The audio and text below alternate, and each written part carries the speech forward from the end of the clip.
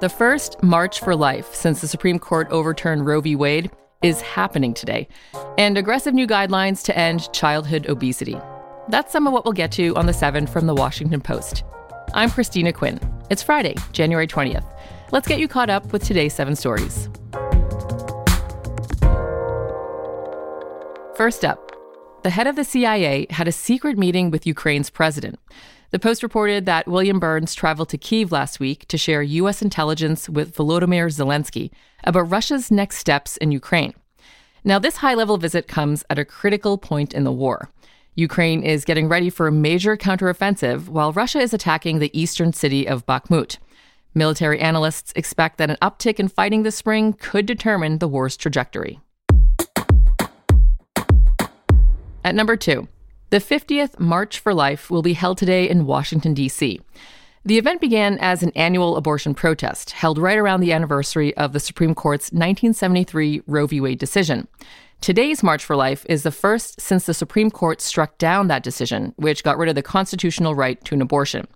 That has shifted the focus of anti-abortion protesters away from the court to Congress. They're changing the route of the march to go past the U.S. Capitol. That's a nod to their calls for lawmakers to pass a national abortion ban.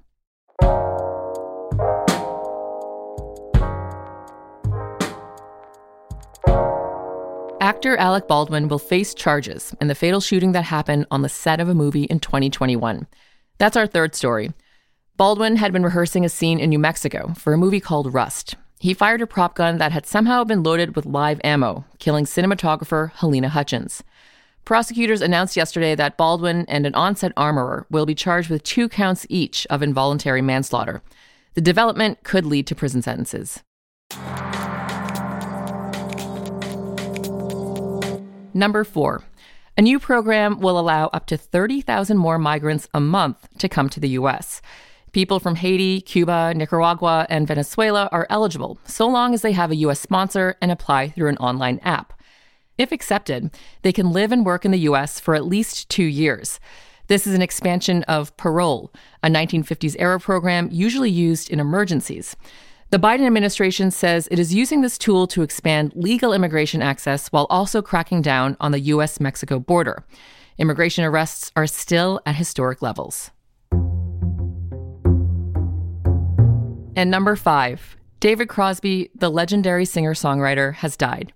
He was part of the 1960s and 70s bands The Byrds and Crosby, Stills and Nash, making music that symbolized the era of peace, love, and political engagement. And he's known for his harmonies, like this CSN song, Helplessly Hoping. Helplessly hoping, her harlequin, others nearby. The 81-year-old's death was announced by his former publicist yesterday. We don't yet know the cause.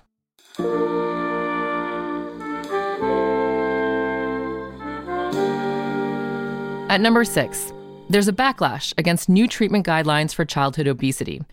In new guidelines released last week, the American Academy of Pediatrics urged therapy for children as young as 6, weight loss drugs for kids, and even surgery for teens as young as 13. Experts say the old approach, which focused more on healthy lifestyle training, didn't work, with over 80% of childhood obesity cases carrying on into adulthood. But people are worried about the potential consequences of putting millions of children on drugs or under the knife.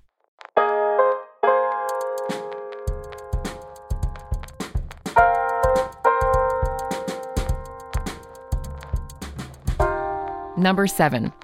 There will be some new guidelines in place soon for what can be labeled as organic. The U.S. government announced the coming changes yesterday. These foods are supposed to meet strict standards, but as they become more and more popular, fake products have been slipping through the cracks.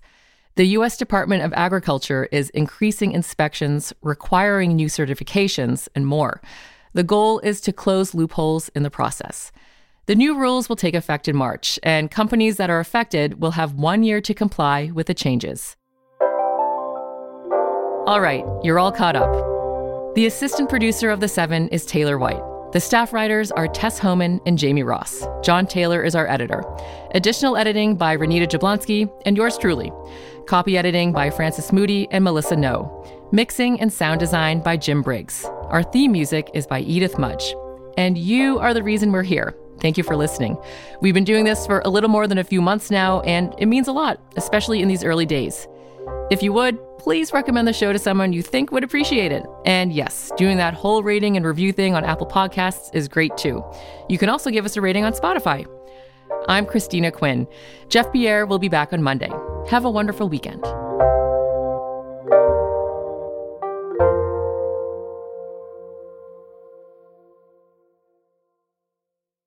Hey, this is Christina Quinn. I'm the host of Try This, the Washington Post's new series of audio courses. The idea behind Try This is to become better functioning humans without having to comb the internet for countless hours.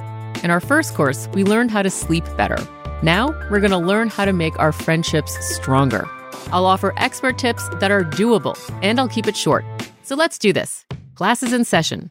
Find Try This from the Washington Post wherever you listen.